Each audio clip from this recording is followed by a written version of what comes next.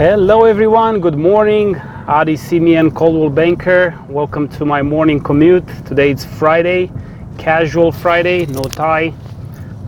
This morning, as you, if you've been watching my videos, I'm trying to talk to you all about issues that are coming up in the real estate process. Either you're a buyer or a seller. There's a bunch of problems always coming up, and there's things that if you not handle them properly, you can get in trouble. So I'm trying to put some light on some of those problems. This morning, I want to talk to you about 1031 exchanges. If you don't know what this is, you can Google it. There are companies that's what they do. You can give them a call and they'll explain you a little better. If you need a referral, let me know. I have a couple of companies that I worked with. It's called a 1031 exchange. So I see a lot of that popping up all over the place because a lot of people bought 3-4 years ago, and in Pasadena alone we had 20% increase last year. It's crazy. So these people bought a couple of years, 3-4 years ago, and now their property is worth a lot more than what they bought it for. So they want to cash out. They want to take some of that money out and invest into a bigger property, or they want to do things.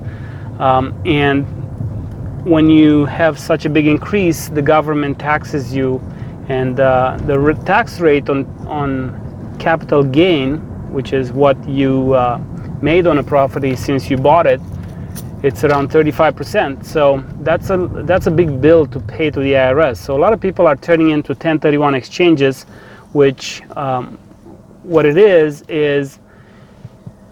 you sell the property, the money that you get for it, the difference, sometimes you have a loan, whatever, the difference that your profit, you don't see it, you don't touch it. It goes into a 1031 exchange account with a company that does 1031 exchanges, and they will be keeping it there until you purchase another property, and the other property has to be equal or higher value, and you are reinvesting that money into another property. So a lot of people are selling, they're taking their profits and they buy in something bigger, so they avoid paying the tax or defer paying the tax. You're going to be paying it later. So that's a 1031 exchange. So I'm seeing it a lot lately. The problem is you only have 45 days to locate another property after you sold the existing one. So you got to make sure you have a good agent that's able to sell your property, and at the same time, while you're selling, locate another property quickly to reinvest your money, because after 45 days, if you did not locate a property and enter escrow, you actually ended up paying the capital gain tax. And what's happening, I see a lot of buyers being desperate at the end of the 45 days because their agent didn't find them a property. They weren't able to negotiate fast enough to get them into a property, where there's a lot of competition, which there is a lot of competition right now on the buyer's market because there's so many offers and so little properties to sell. So they end up paying a lot more on those properties just to get in to satisfy that 45-day limit, and not pay the tax. So they rather pay more on the property than pay the IRS, which, you know, it's unfortunate, because if you plan ahead properly, you don't have to pay more. If you have a good agent that negotiates for you properly from the beginning, you don't have to pay more.